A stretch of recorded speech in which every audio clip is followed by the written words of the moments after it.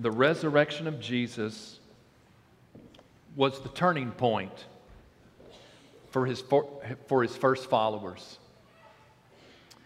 The first followers were called by Jesus and by themselves witnesses. There's kind of two aspects of witnesses. One of the things that communicates about the first followers of Jesus, that as witnesses they had personally experienced Jesus' miracles, His words. Some of them were there the day that He died on the cross. They personally experienced that with Him. There were some of them that went to the empty tomb on the first Sunday morning, that first Easter. And they saw that firsthand. All of them, the first followers of Jesus, saw Jesus resurrected from the dead when He appeared to them. Many of them saw Jesus ascend to the Father, and they knew that Jesus had gone to heaven and that He was sitting at the right hand of God, because 10 days later, as He said He would, He sent His Spirit on them on the day of Pentecost. And when the Spirit came upon them, they began to proclaim the things that they had seen and heard. And so witnesses are those, and the first followers of Jesus, we would say they experienced things with their eyes, they heard things with their ears, they touched His body, Thomas. But the other aspect of a witness is one who gives testimony, who proclaims what it is that they have personally experienced. And so when the Spirit came upon the first followers 2,000 years ago, on the day of Pentecost, they began to proclaim as they experienced the power of His presence. But the resurrection was the turning point. And when Peter stands that first day and preaches the first sermon, he describes the resurrection of Jesus as the turning point in Jesus' life. In Acts chapter 2, and I'm going to read verses 22 through 36, and I'm only going to read it once this morning. When you only have 25 minutes, you can only read it once. What I'm asking you this morning is listen closely to what Peter said in the first sermon. Of all the things he could preach about, he preached about the resurrection of Jesus. He says in verse 22 of Acts 2, "Men of Israel, hear these words. Jesus of Nazareth, a man attested by God to you by miracles, wonders, and signs, which God did through Him in your midst, as you yourselves also know. Him, being delivered by the determined purpose and foreknowledge of God, you have taken by lawless hands, have crucified and put to death, whom God raised up, having loosed the pains of death, because it was not possible that He should be held by it. For David says concerning Him," and this is in Psalm 16, "I foresaw the Lord always before my face, for He is at my right hand, that I may not be shaken. Therefore my heart rejoiced, and my tongue was glad. Moreover, my flesh also will rest in hope." And this is a key verse. "For you will not leave my soul in Hades, nor will you allow your Holy One to see corruption. You have made known to me the ways of life. You will make me full of joy in your presence. Men and brethren," this is what Peter said, "let me speak freely to you of the patriarch David," who wrote those words, "that he is both dead and buried, and his tomb is with us to this day." Ted and Barbara, In a couple months, I'm going to go there, and when I go to Jerusalem, there's going to be a tomb there where they buried David, and he's still there. Therefore, being a prophet, and knowing that God had sworn with an oath to him that the fruit of his body, according to the flesh, he would raise up the Christ to sit on his throne. He, foreseeing this, spoke concerning the resurrection of the Christ, that his soul was not left in Hades, nor did his flesh see corruption. This Jesus God has raised up, of which we are all witnesses. Therefore, being exalted to the right hand of God, and having received from the Father the promise of the Holy Spirit, he poured out this which you now see and hear. For David did not ascend into heaven, but he says himself, the Lord said to my Lord, sit at my right hand till I make your enemies your footstool. Therefore, let all the house of Israel know assuredly that God has made this Jesus, whom you crucified, both Lord and Christ. The resurrection of Jesus was the turning point in his life. And there's three things that I pick up from the words of Peter, that Peter would respond, because he lives, this is what we know. And the first one of those is, because he lives, his identity is verified. Peter communicated in that first sermon. He said, we know Jesus is the Messiah because he has been raised from the dead. The resurrection of Jesus verifies his identity that he was the Messiah, the special sent one of God. All the Old Testament prophecies, we're talking about those all these weeks, are pointing to one who was coming. There was one who was coming.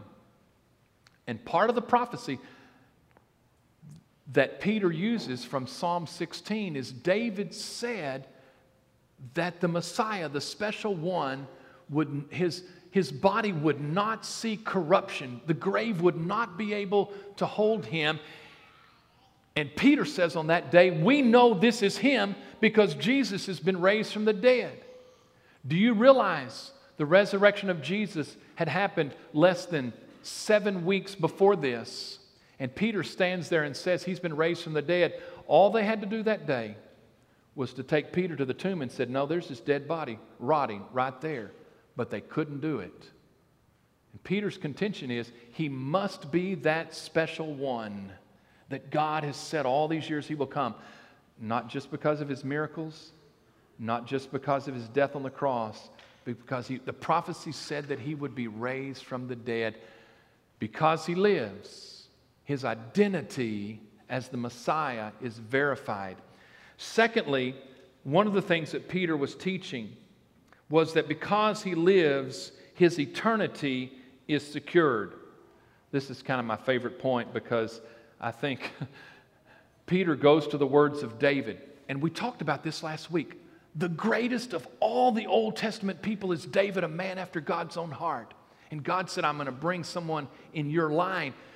But Peter says to them, as great as David is, his grave is in this very city where we are. David died and stayed in the grave, but Jesus was raised from the dead. He was bodily resurrected, and 40 days after that time, he ascended to the Father. And even though they could not see it, they had to believe. If you see somebody dead, raised, his body transformed, and lift up into heaven, the only conclusion you can come to from the scriptures of the Old Testament is he is Lord in Christ. In fact, that's what he says. God has declared him, made him to be Lord and Christ, and he is seated at the right hand of the Father. His eternity was secured because they saw him in a resurrected heavenly body ascend to heaven. It's going to be important for us in just a minute when we think about the implications for our life. That resurrected Lord sends the Holy Spirit on the day of Pentecost. And I think that was the third thing that Peter would have said. Because he lives, thirdly, his power is outpoured. Peter said, you want to know what this is that you experience today as you see the Spirit fall upon the followers of Jesus? This is the resurrected Lord who sits at the right hand of the Father, who, as he said, was going to pour the Spirit, and we have experienced the presence of his power. Jesus poured out his Spirit on his followers as the risen, exalted Lord, and that Spirit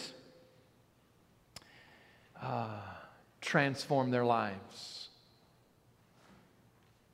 And it empowered them to proclaim the message of all that Jesus had done. Yes, about his death on the cross, but he is the one and the only, because he was raised from the dead. That was the message they proclaimed on the first time when the church stood publicly to proclaim the message of Jesus. They proclaimed that the Lord is risen and he has poured out his Spirit upon us. And now today, 2,000 years later, the message of Easter is the same, because the reality of 2,000 years ago is still the reality today. We've said it. I don't know if we believe it. It's not just that we remember that Jesus was raised from the dead 2,000 years ago. What we proclaim today is Jesus is still alive. I don't have any indication that somehow, after sitting at the right hand of the Father, that somehow he said, well, I'm not going to do that anymore. What do we have to conclude today? From the word of the Scripture and what they experienced 2,000 years ago, yes, he was raised from the dead. Yes, he ascended to the Father. Yes, they experienced him seated at the right hand of the Father and pouring out the Spirit. Jesus still is alive and sits at the throne today. He is still Lord. He is still Christ. And what he did in their lives, he wants to do in our lives. The message from 2,000 years ago is the same message today. And what I want you to think about is these three statements for our lives today. Because he lives, we need to be confronted, as Peter confronted the culture and the world of his day, that Jesus' identity has been verified. He is the one. He is the only. He is the one who came back from the dead. He is the only one. He would say, I am the only way to the Father. In a culture that looks for a lot of different roads to heaven, the resurrection message is, because he lives, his identity as the only way to the Father is verified. Do you understand what I'm saying to you this morning? The second thing we are confronted by is that his eternity is secured. I love this point. If you were going to trust your life with someone to get you to glory, don't you think you ought to trust the one who proved that he got there? I think Peter would say that day, if you're trusting in the words of David, the reality is we don't really know what happened to David. And we trust that his spirit, yes, went to be with God, yes. But Jesus went beyond that by his bodily resurrection and his ascension to the Father. I love this point. If you're going to trust your life to someone to get you there, don't you think you ought to trust your life to the one who proved that he got there? Amen? What a wonderful truth for us today. And the third thing is that his power is outpoured still on us today. He is still the risen Lord. He still sends his Spirit to be his presence of power, and he pours out his Spirit on us. And what this reminds me of today is Jesus did not come just to get us there. He came to change us and use us in the here and now. Until we go there, He wants to come in His power of presence and change our lives and use us to proclaim the message, the gospel of hope and life. For us as a church, that's the end goal. I'm just telling you. That's why we're here. That's what this is about. Yes, we are here, and we proclaim as a church that Jesus is the only one. We can verify His identity. Yes, we are here to say that because Jesus' death on the cross and His resurrection from the grave, that He has the power, when you trust your life, you surrender your life to Him, to get you there. But there's more than that. The end goal for us as a church is that Jesus, in His power of presence, would transform us and use us wherever we are, whatever you are going through. The message of Easter for you today, 2,000 years later. Think about it. Whatever your circumstances are, as dark as you think they could be, whatever hopeless situation you may find yourself in, the message of Easter is that if Jesus can take that which is dead and rotting and transform it into that which is glorious and eternal, He has the power to change me and to change the circumstances in which I pass through. Amen? Amen. And that's the message of Easter. And you see, I guess when we get back down to it, the resurrection was the turning point for the first followers of Jesus. The resurrection was the turning point for Jesus. And the resurrection for us today reminds us that He can be our turning point in life. Whether we need to trust Him with our eternity, whether we need to surrender to Him to change and transform our life, He has the power to do all of that, and He proved it by His own resurrection. This morning I'm going to ask you to stand, and our time of invitation is a time for you to respond to the message. Yes, it's 2,000 years old, but it's as relevant today as it's ever been.